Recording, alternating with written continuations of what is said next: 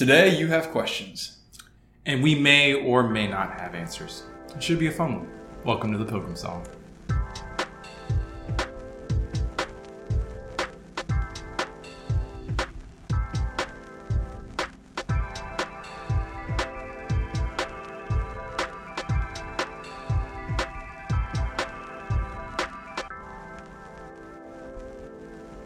Hello and welcome to the Pilgrim Song, episode 25. I'm Alexander. I'm Charlie.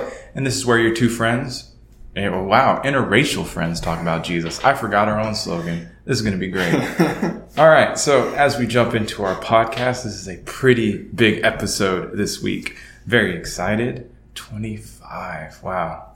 It's been almost half a year. How you feeling, Charlie? I'm feeling great, man. It's been I haven't been on all 25 episodes, That's but true. It's been a good chunk of those. Well, it's your half. So, it's I don't your know. podcast. What do you think? What's your you reflect upon 25 When I episodes? reflect on 25 episodes, I've enjoyed getting to have people on here and we just talk about stuff. I think we'll talk a little bit more about this in the QA, but there's so many things that need to be talked about when it comes to how we operate in our churches and understanding Bible study, and I particularly like our prayer and fasting one. I love that one. Yeah. So there's just been a lot of cool stuff to talk about. So, Who's your favorite guest so far? well, obviously my co-host, Charlie.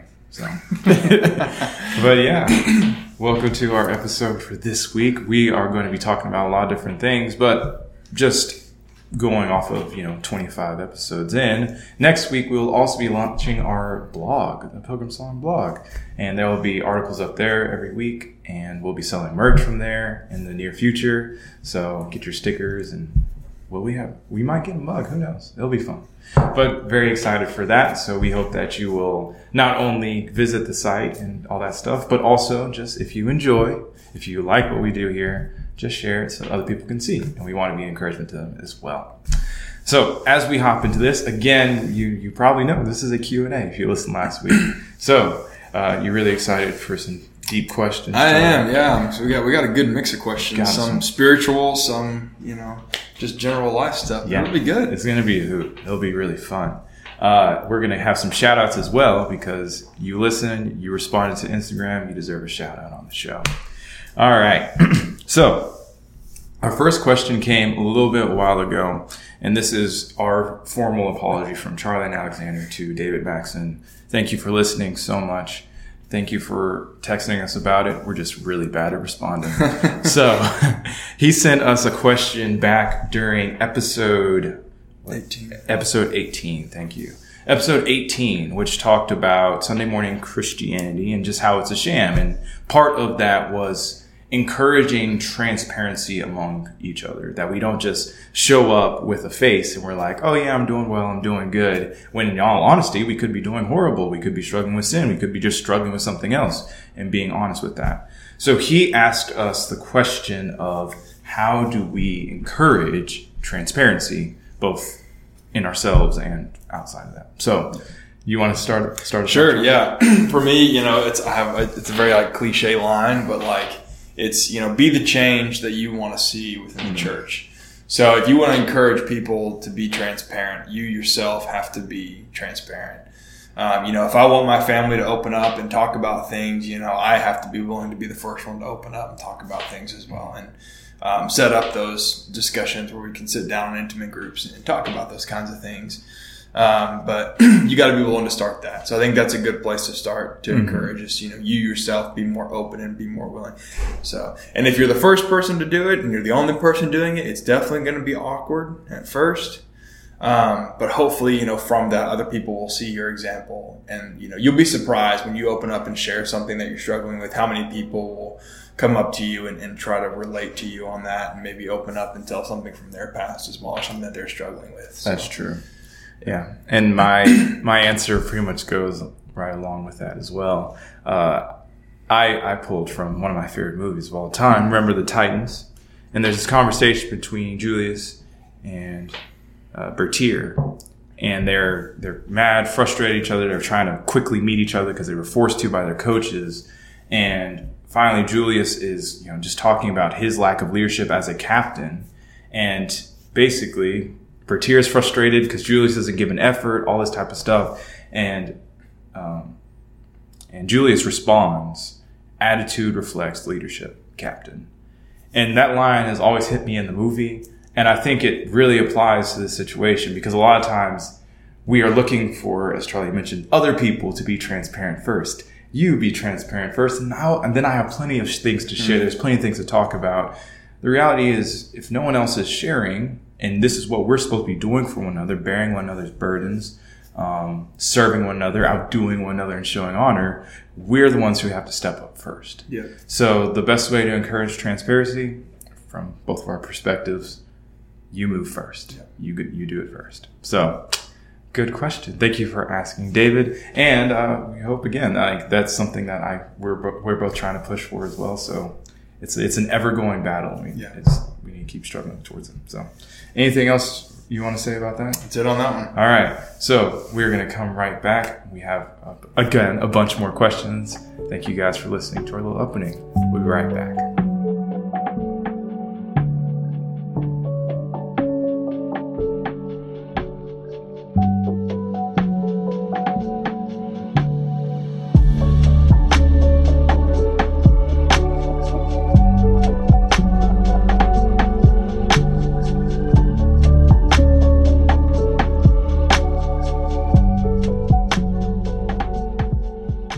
Our next couple of questions come from a good friend and loyal listener, Andrea. You're the real MVP. Thank you for these questions.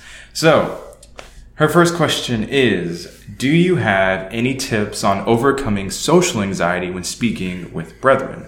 Sometimes I really want to speak to people I don't normally talk to at church, but I find myself hesitant because of anxiety/shyness. So, social anxiety is something that I deal with personally. I don't really get to, especially being in the position I'm in, I don't really get to say, oh, I'm just not going to talk to people. So I've really had to work on this myself. The best thing that I have personally is having a friend help, right? So when you go into a situation alone, that can be very nerve-wracking. You don't know what to say. You don't know where to fill in the gaps, all that type of stuff. So when you have another person who's there, perhaps that they're a little bit more social than you, or they just know different things than you, you guys can help balance each other out. And that's one of the things that I've found very helpful with having a girlfriend who's sociable, because she's really good at talking to people. And then I can kind of filter in there and talk about other things. So really working as a team has helped us a lot as well. But just doing it with any friend who is willing to go and wants to get to know people as well, I think that would be the most beneficial thing. And plus you get to know other people and you get to know the person you go to them with. So I think it's a win-win-win. Win-win. You have any other ideas, Charlie? So, I think a good place to start would just be, if you're just nervous about talking to people, start with small stuff, whenever you just see people out in public, just saying, hello or hey or how's it going?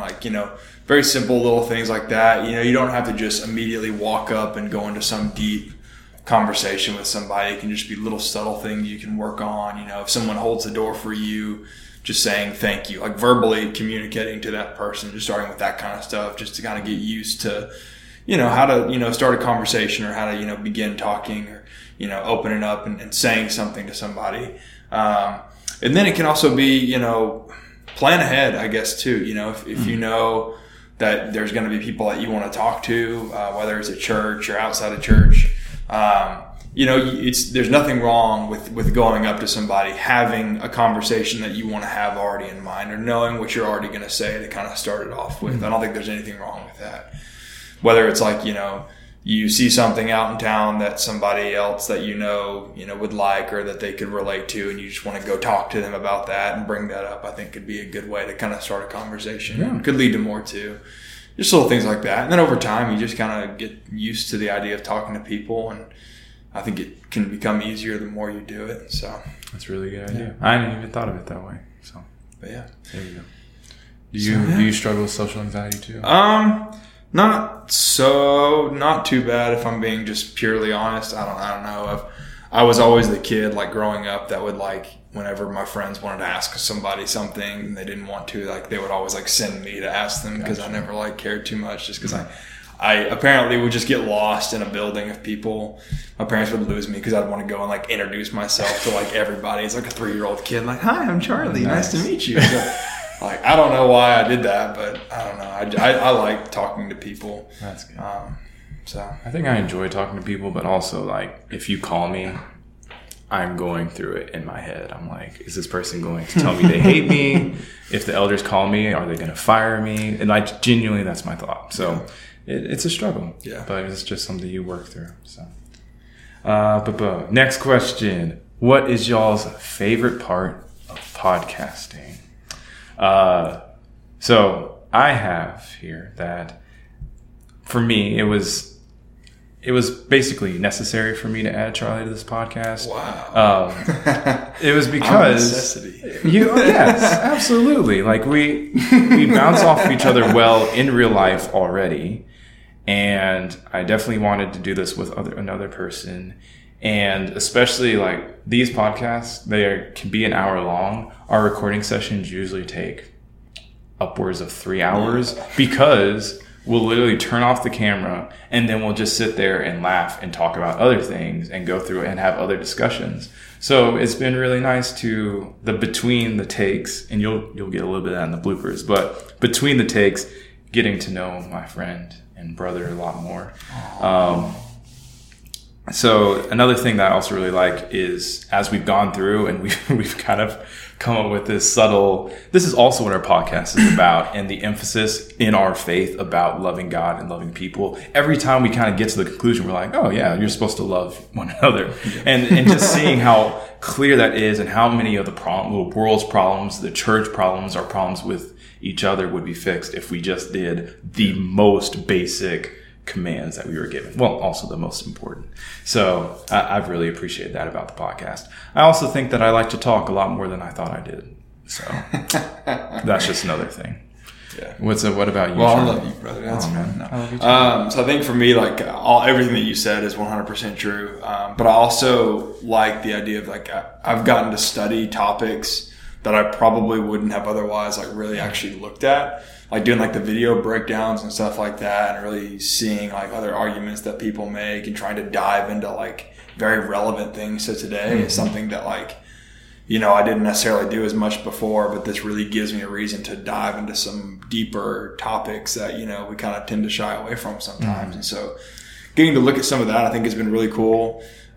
You know, for me, whenever I like sit down and want to study the Bible, it really helps me if I have like a specific thing that I'm trying to study instead of just like, let me just open up to a random page. I'm going to study this today.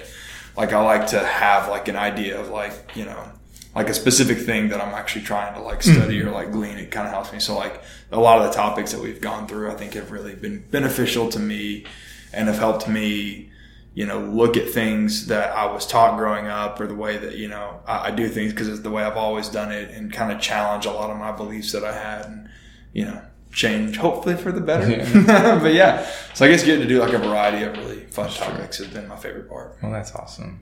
I think we have challenged each other and you on this podcast a lot because like there are some things, especially about fasting, that when we delved into that, it's like, man, I don't do this enough. I don't think about this enough. So yeah, that has been a very fun part of this. All right. Third question. I'm going to have you go first on this one. If you could only sing one hymn for the rest of your life, what would it be? Yeah, that's a good one. And that's a tough one because, you know, you got to think about a lot of things with that. Because, like, am I going to get tired of this song after I've sung it for, like, the 3,000th time? Like, you got to have something that's timeless, something that's relevant always. Okay. No, so for me, it's probably be it as well with my soul. I think I kind of mentioned it for the first time I was on this podcast. You asked me what my favorite hymn was, and it has not changed. That's probably still my favorite, just because it's got a really great story behind why it was written, the person that wrote it, and what had happened in his life when he wrote that hymn. I think is just fantastic and really touching and very encouraging. And you really feel his emotions in the song of what was going on and just how powerful it is. And that's a song that I think I really relate to in a lot of ways. And it just means a lot to me. And it's one of those that I can't really sing without, you know, getting choked up every time I sing it. So I maybe after singing it several thousand times, I can finally make it through without breaking down. So no, that would probably, if I had to just pick one, that would probably be it. I've come to appreciate that hymn a lot more, just like the emphasis of assurance of the faith. It's like you're not just one sin from God being like, no. It's like this is forever. So it's a tough question though. Good that question. Is a good question. That's a fun one. My hymn that I chose is also my favorite hymn, Be Thou My Vision. I've really come to appreciate the song because when I would say I was lost, where I, just took this kind of break from being a Christian, being religious, whatever else. And I just remember this being in this pit of, I don't see what my future holds. I don't see what hope comes next. Yeah. And then coming out of that and feeling like I was blind and now I can see. Now I have something to look forward to and hope in. I also think it's just a beautiful hymn. There's a lot of different versions of it, but I think like, you lead that thing well. It is one of the best hymns that's been written, and I really appreciate it. And I also sing it to myself a lot anyway. So you'll catch me humming it or singing it because I love that one. So, Be Thou My Vision. If you haven't heard it, what are you doing? Listen to it now. Fantastic. Alrighty. Ooh, Andrea peppered us with questions, and we love it. Here's another one from her. She says, what is your reasoning behind who y'all think the Hebrew writer is? You have a strong opinion about this, Charlie? I hate this question so much. I've been asked this question so many times. I don't know why. I've been asked this question so many times in my life. Like, if you don't know the answer, you're not going to heaven. I know. That's what God's going to ask you is who wrote Hebrews, and if you don't have a good reason behind it, I don't know. I don't want to answer this because I have no. I feel like we judge people based off of what they answer this question. Like, oh, you're one of those Paul wrote Hebrews kind of people. Like, like I don't know. I heard a really good theory the other day that I hadn't heard before about it being like a sermon. Mm-hmm. I'd never heard that before. I actually after reading it through again, that kind of makes sense. They thought it was a sermon that Paul gave, and I'm like, I don't know about that. I've heard reasons for Apollos that are good. I've heard reasons for Barnabas that are pretty good. I've heard reasons for James, actually being somewhat decent, or one of Jesus' other brothers potentially writing it as well. So obviously it was somebody that was Jewish more than likely. It'd be kind of weird if a Gentile could somehow know that much about Jewish history. Mm-hmm.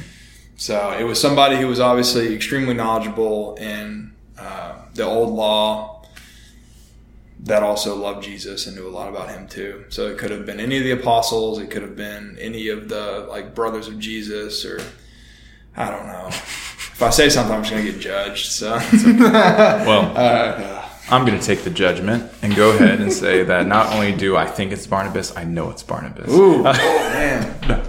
But for me, when it comes to Barnabas, two roles play a significant factor in why I think it's Barnabas.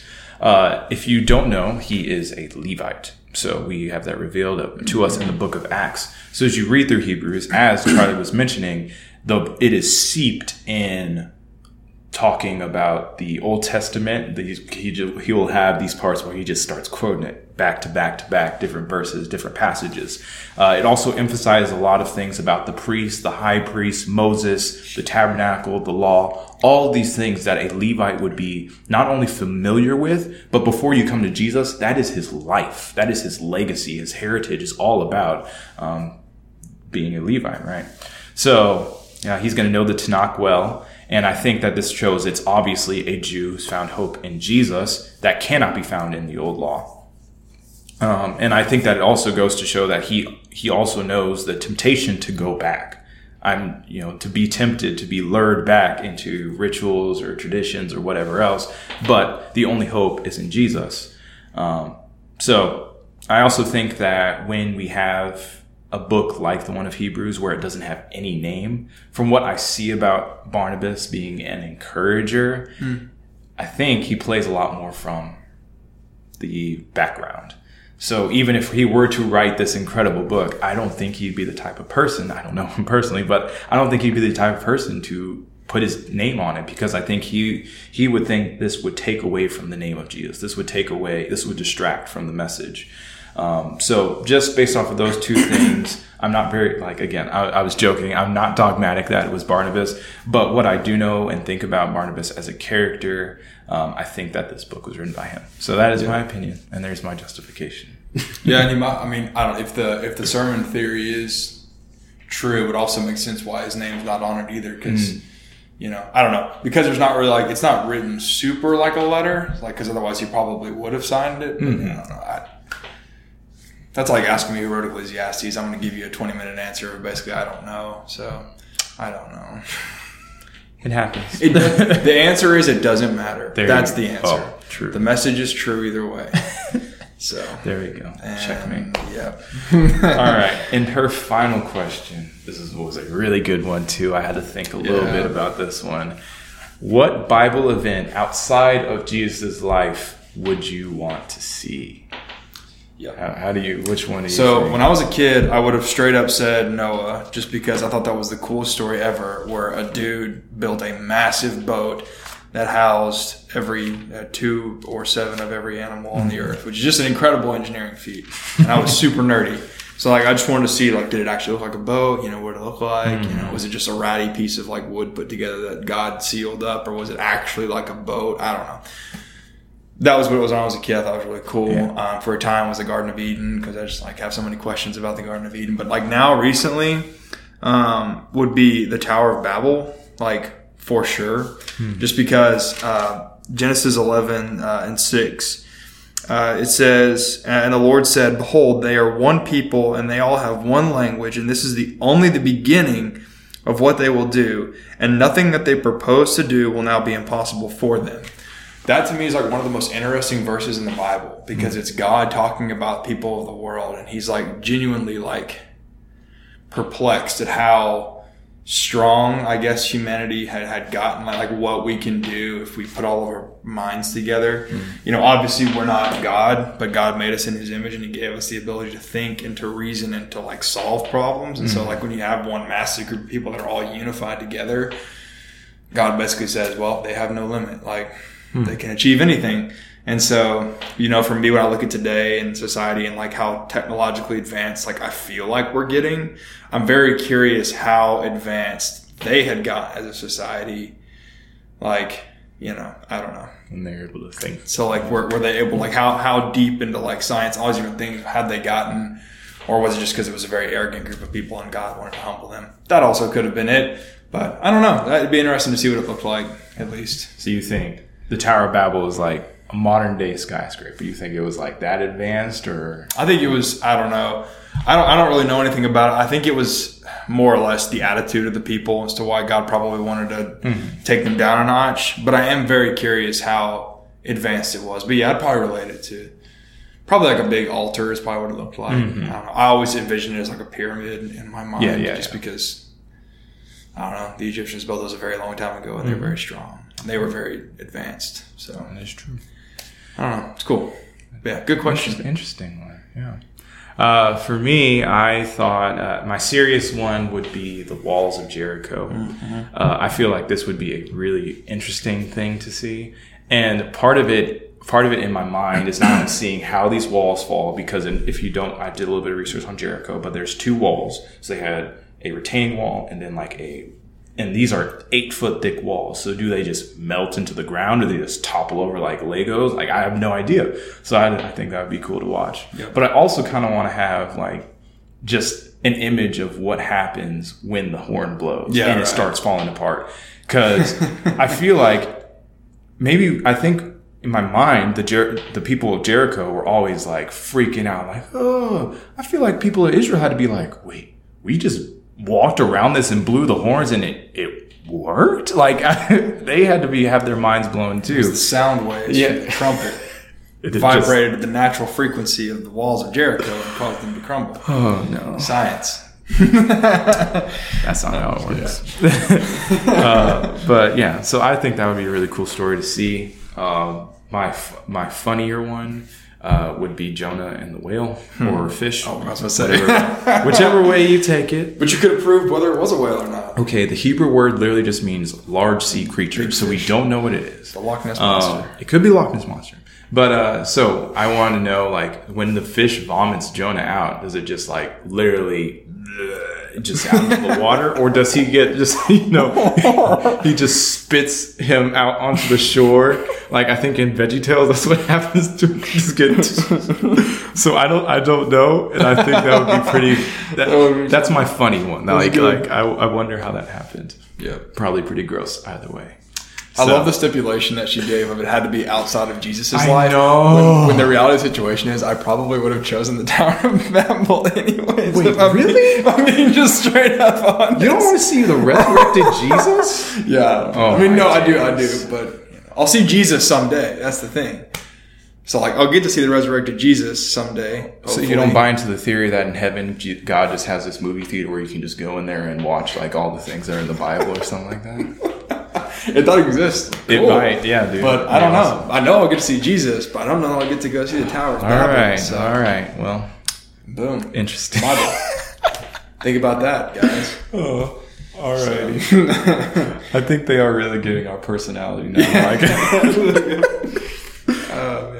Oh, man. Well, first of all, thank you, Andrew, again for your questions. Do you want to keep doing more and then finish at, let's see, favorite book of the Bible? Sure. All right, let's do that. So we have another friend and listener, Mary Catherine Malloy, send us in 2 questions. Thank you again. Thanks, okay. And huge shout out to the Malloys. They left today. We're going to miss you guys and we love you very much. Please be safe. Enjoy your new job in life. But don't forget about us. So anyway, Mary Catherine sent us 2 questions. She asks, firstly, favorite woman in the Bible? Great question. Really like this one. My 2 that I had, I couldn't choose between them, was Abigail and Hannah. So Abigail is, she is the former wife of Nabal and then wife of David, like second wife of David. But her story is literally David acting like a complete idiot and then Nabal acting like his name means fool, like a complete idiot. And here she is putting her life on the line for these 2 idiots so that they have peace and just showing her courage and her wisdom and her temperament into that. I think that, as blessed as I feel as a male made in the image of God, I do see that tendency in males to just kind of like turn off my brain and just do something dumb. And to see that type of patience and temperament, it's a story that I've really come to appreciate a lot. And yeah, she's just an empathetic person. I've also really come to appreciate Hannah a lot.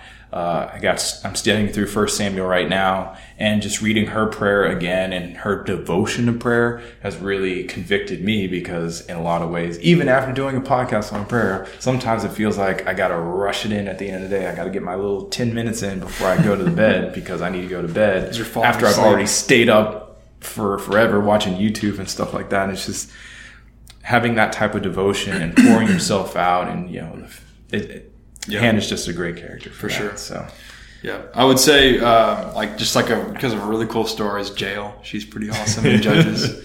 Classic, and she was during the time of Deborah, which is also a cool woman in the Bible. For sure. That's just kind of like a fun one, just because it'd be cool just to witness that, and just how much courage it took for her to kill the King Sisera. That's really cool. But then also the one that I'd probably, if I had to choose one, would probably be Anna, the prophetess in Luke 2. We know basically nothing about her other than she was a prophetess in the New Testament, had extremely strong faith. She was a widow for a very long time. She was 84 years old and prayed and fasted and wanted to meet Jesus. And so, I don't know, it'd be really cool to sit down and have a conversation with her about what it's like to be a female prophet, because it's not really the first thing that we typically think of when we think of a prophet, especially in New Testament time. So it's not even, being a prophet in the Old Testament is one thing, but being one in the New Testament before Jesus is about to come, I don't know. I feel like it'd be a cool conversation to see. So. I'm curious what other people's opinions of her were, being a woman in the temple, prophesying. So that's a good one. And most people don't think about her. She kind of gets overlooked a lot. That's true. Luke 2. That's just a few verses about her. That's a deep track right there. So, all right. And her final question, her second question was favorite book of the Bible. All right, Charlie, go ahead. So if an Old Testament would probably be Job. For a long time it was Ecclesiastes, but it kind of became Job, and not just the first 2 chapters of Job. Ooh. The whole thing. Actually my favorite part is the conversation that God has. Well, Job has with his friends, and then God has with Job at the end. I think they're fantastic, and I think it's, whether or not it's true or real or just a story, either way, it's a very, very good story that we have, and is relatable, I think, in a lot of ways when we go through different doubts and different problems in life we have as we go through challenges. And, it's one that I relate to a lot. When I've gone through struggles, a lot of the questions that I've asked and where I've reasoned myself to is a lot of where Job ended up. So someone who was very strong and had great faith somehow reasoned himself to, I'm not a good person. And so, I don't know. Great story, great book. And then New Testament would probably be Revelation. I've always had a soft spot for it because a lot of people are afraid of it. So I think it's another fantastic book.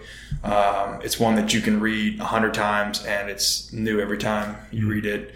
A lot of the language that's used and a lot of the imagery that's used is really cool and connects to some Old Testament books as well, which I think is really neat. And then hearing all the different theories of what people believe Revelation means is also fun. So that's a good one. For me, it changes a lot, of course, but my favorite currently Old Testament is Malachi. I love the Minor Prophets a lot, and that one I think is really applicable to our age, where there's a lot of hypocrisy, there's a lot of idolatry, there's a lot of just self-centeredness, and Malachi shows to destroy that, and the only way that you do it is through the coming Lord in Jesus. So I love Malachi a lot. I also love the New Testament, James, which has been pretty consistently my favorite. It's the first and only book that I've ever handwritten. I didn't write it myself, cool. But I wrote it out, and it's really stuck with me. And similar to your application from Job, James talks a lot about persecution and trials and going through that.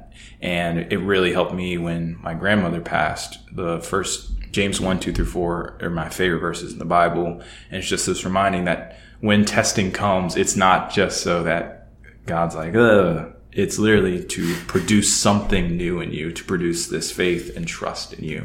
So I've really come to appreciate that book a lot too. James is fantastic. It's such a dense book. Like it's so short, and there's just so much he fits into that. Yeah. It's amazing. And he just pops you in the mouth. Yeah. Like he doesn't hold back. That's fair. It's a good one. And it's also cool, I don't know, the whole aspect of him being Jesus' brother, and you see this guy come a complete circle from when you see him last, when he's ridiculing Jesus and being like, hey man, what are you doing? Just shut up and come home. And then all of a sudden he obviously has a great understanding of Jesus and who he is. There's so much in such a little bit. So it's one that you, if you ever just want to read a book, you don't know where to do. I feel like James, because it's 15 minutes probably. Literally just read through it. And so much helpful information. So really good one. Thank you again, Mary Catherine, for your questions. So we have a couple more that are left, but this will be it for this section. We'll be right back.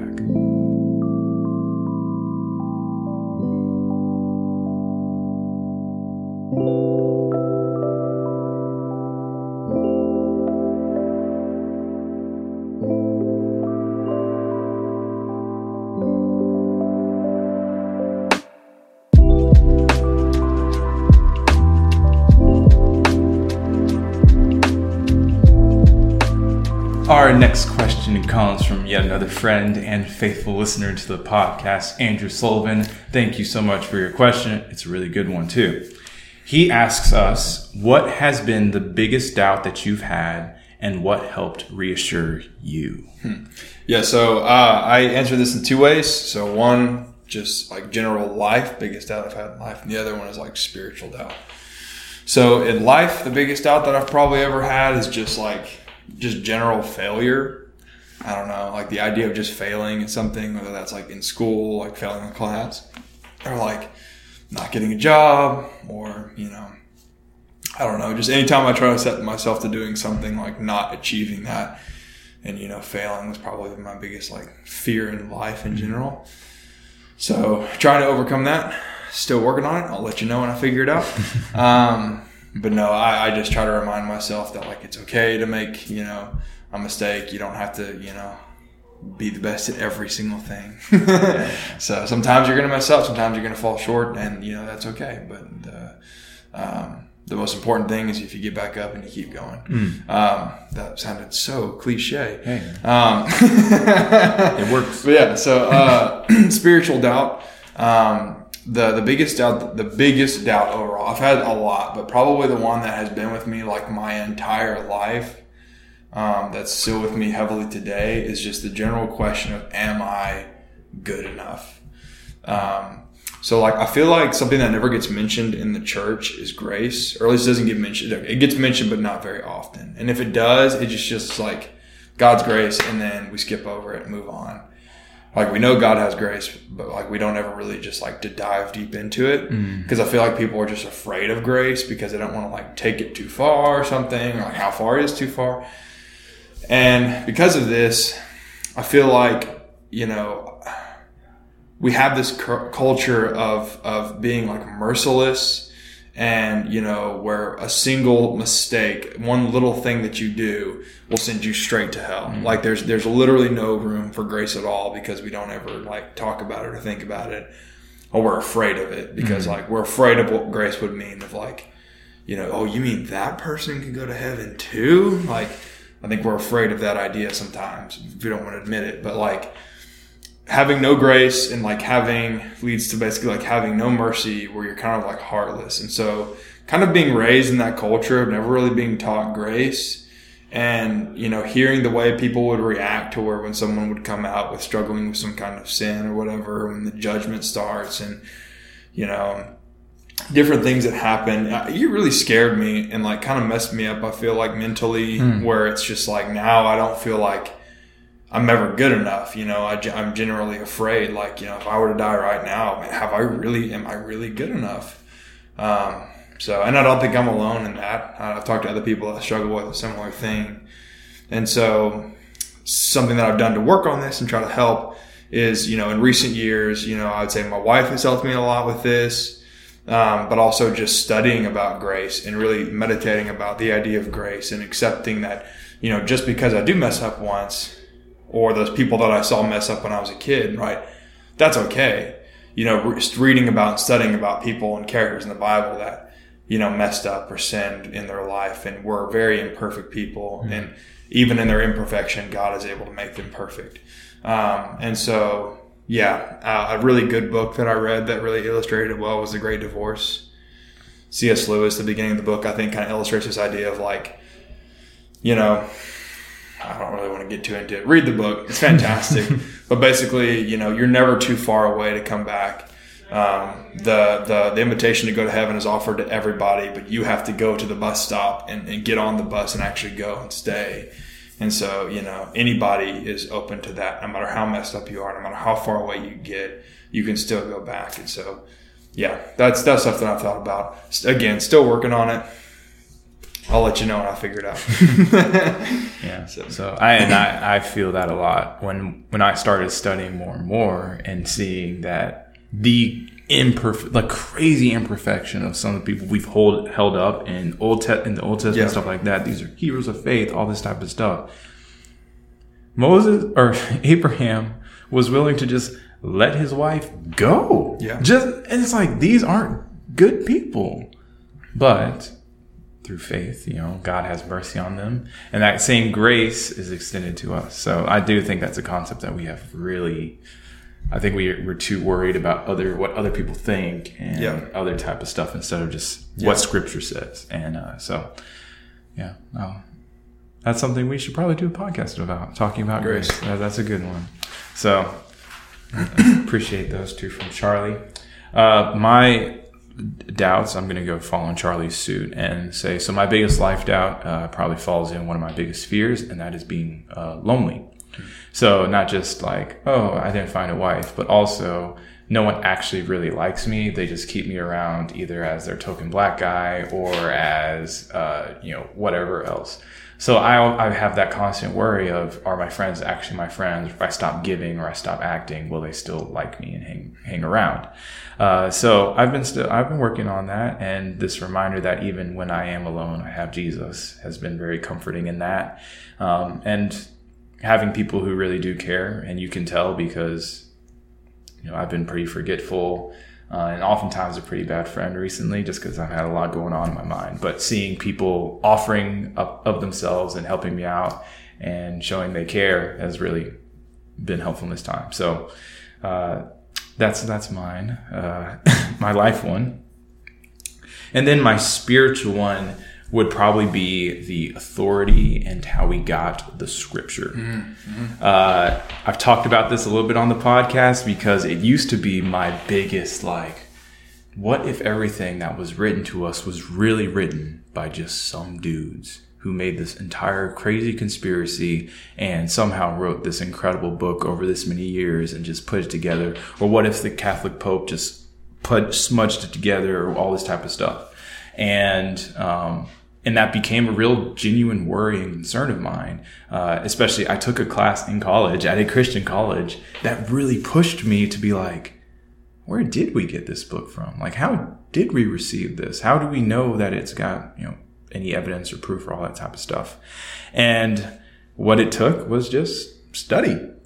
And the more I studied about how we have received the scripture, the more I studied about, let's compare what we know about Jesus and the manuscripts about Jesus, or the manuscripts we have for the Bible, compared to these other ancient texts. And comparatively, there is no comparison. We have so much evidence. And then we keep finding new Dead Sea Scrolls every 50 years. And it's a treasure trove. It's incredible. So I'm very convinced by the inspiration of the scriptures now. And that is probably one of my more passionate topics about how I can kind of tell you a little bit. I can give a little crash course on how we got scripture, why I believe it's inspired, all that type of stuff. So that was a huge doubt for me. Now I feel like one of my strongest suits. Yeah, so that's really good. Yeah, man. So if you have any questions about the Bible and how we got it, I'll probably go on our blog at some point. But yeah, I would love to talk to you about it. So, all right. Thank you, Andrew, for that question. Thanks, Sully. That was a good one. All right. So your wife asked us some questions. She did. Whoop, whoop. And So the first one she asks us is, what is your favorite thing about each other? She knows I spend a lot of time with Alexander, so she gets jealous. It's fine. Not really.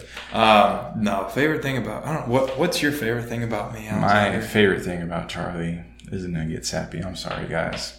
My favorite thing about Charlie is probably one of the more heartfelt people I have ever met in my life, where he's very giving and very caring. And in a lot of ways, he wears his heart on his sleeve, and he's very honest about that. And I've come to really appreciate that because we were trying to address this before, but our first real conversation, we talked about him losing his mom and me losing my grandmother. And I don't try to compare the magnitude of those two things, but they've both made us into the men we are today. And just being able to talk to someone and be real with them about that has bonded me to Charlie probably for the rest of time. So I really appreciate him and his care and his compassion. And we're also, very competitive. We're very competitive when it comes to how we handle pretty much any situation. But I really have come to appreciate his push.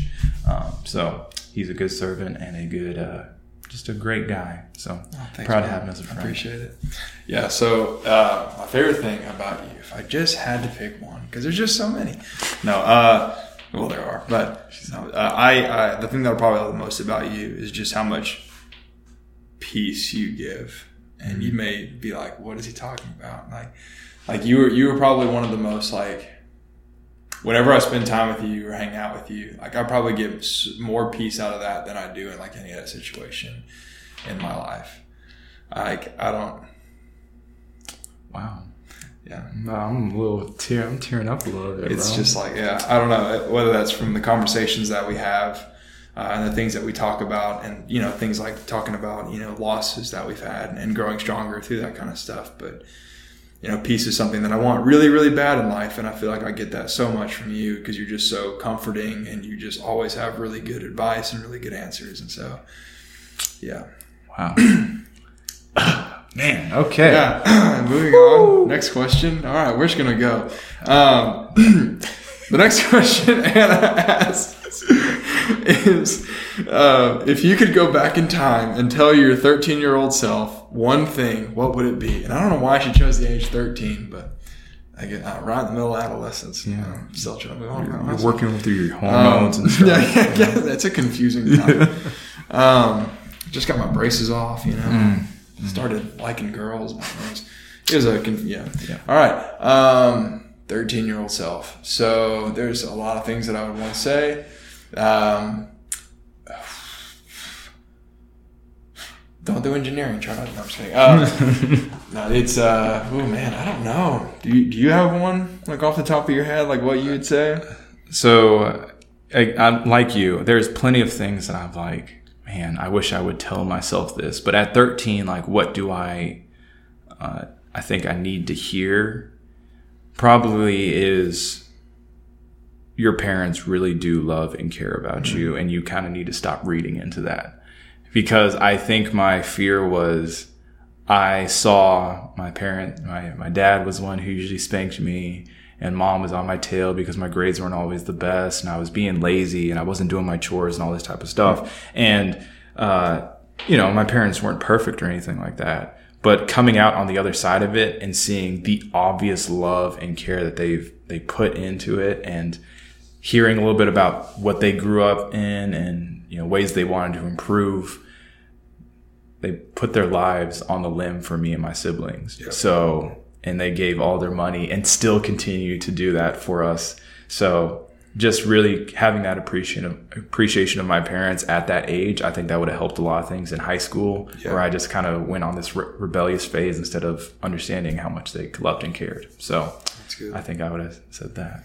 Yeah, I guess like trying to get into the mind of like things that were really important to me when I was 13, and going like from middle school and high school, if I could go back and tell myself one thing, is that you do not have to be the most well-liked person in like your class or like in your friend group. Like so much high school drama, middle school drama was going on. Like, I just wanted to be liked and popular and just be in like the cool crowd, I sound like 40 years old. But like if I could just go back and reassure myself, like don't give up who you are just that you can be liked or you think you're going to be more well-liked to try to fit into a specific group in school, because it's the second you graduate from high school, all that stuff it's gone. Yeah. Like a lot of those friends, people that you hung out with, right, or all that drama, it just suddenly like leaves and it's gone. It doesn't matter. So all that stuff you care about in high school doesn't matter. So yeah, that's a good one.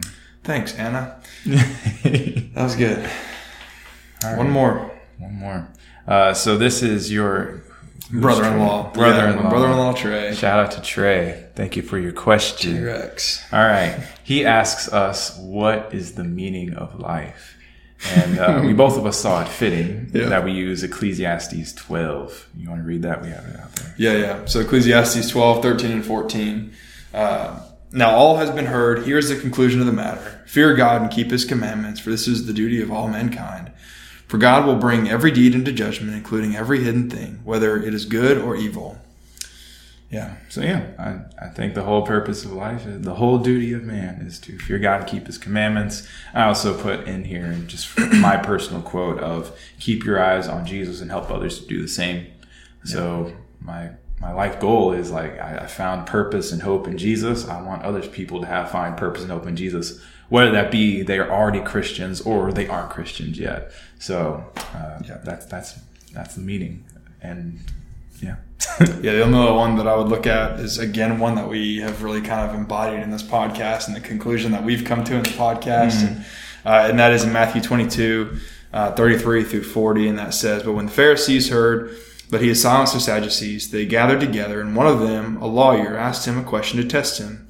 'Teacher, what is the greatest commandment in the law?' He said to him, 'You shall love the Lord your God with all your heart, with all your soul, and with all your mind. This is the great and first commandment. The second is like it. You shall love your neighbor as yourself. On these two commandments depend all the law and the prophets.'"